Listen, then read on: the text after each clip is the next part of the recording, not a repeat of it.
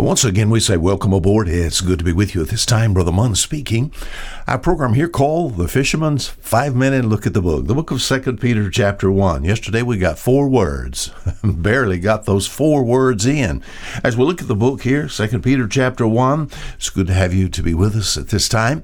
If you can look in your Bible, amen. I know some of you driving down the road, don't look at no Bible. If you're home and you're able to do that, 2 Peter chapter 1, verse 1, yesterday. All right, here we go. Who's the author of this epistle? The second epistle of Peter, that's right. So he starts by saying, Simon Peter. Oh, yesterday we discussed, where did he get that name?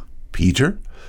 We think about the name that Christ gave him, Cephas. And when you put that into Greek, put that into English, you got Peter. What's the meaning of that? A stone, just a little stone. Just a little stone. Oh, Simon Peter, he knew who the great rock was. Amen. It says Simon Peter, a servant. Wow. That is a word people don't want to use nowadays. You said, why?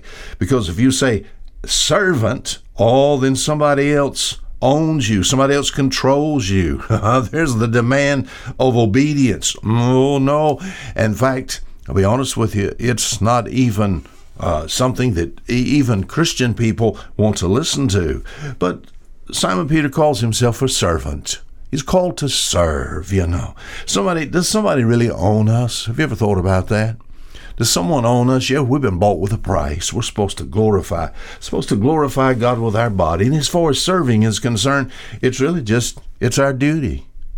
I like the statement made here in the book of Luke 17, verse 10. It says, so likewise, when you shall have done all those things which are commanded you, say, we are unprofitable servants. We have done that which was our duty to do. It's just our duty to serve. Oh, can you see yourself a servant? Oh, we want to be served. Do you understand? I want to be served at times. I don't want to be a servant. And yet here's one of the greatest men of God that ever lived, head and shoulders to all the apostles. In fact, as far as Simon Peter is the one, he's been chosen. He was the one that was chosen to be the speaker for all of the apostles. A great man. A great man of God. And he said, I'm a servant. Oh, could you say that about yourself? So like Jesus Christ. What does it say of Jesus? He's the greatest example. Philippians chapter 2, made himself of no reputation and took upon him, what? The form of a servant. Peter says, not only am I a servant, but he said, I'm an apostle. Simon Peter, a servant and an apostle of Jesus Christ. Have you ever looked up that word, apostle? There are those who claim to have this title today. You can see this. You can go on the internet. You can look at different churches and positions in churches. And there are those that claim to have this authority or this power. We think about an apostle. An apostle, 2 Corinthians chapter 12, it talks about the signs of an apostle. In the book of Mark chapter 16, it talks about some of these signs.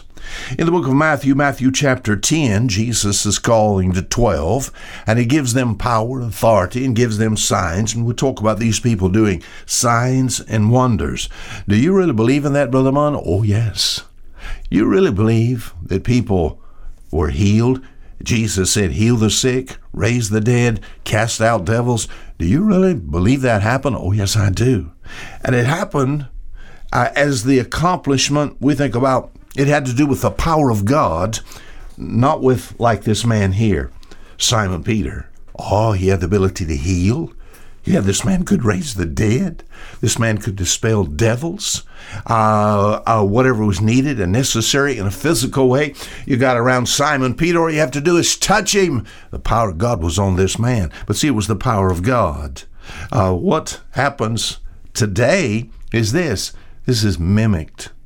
I feel, in fact, it almost causes me to laugh by seeing some people that would like to mimic the power of God and to have people to think that they have the signs of the apostle.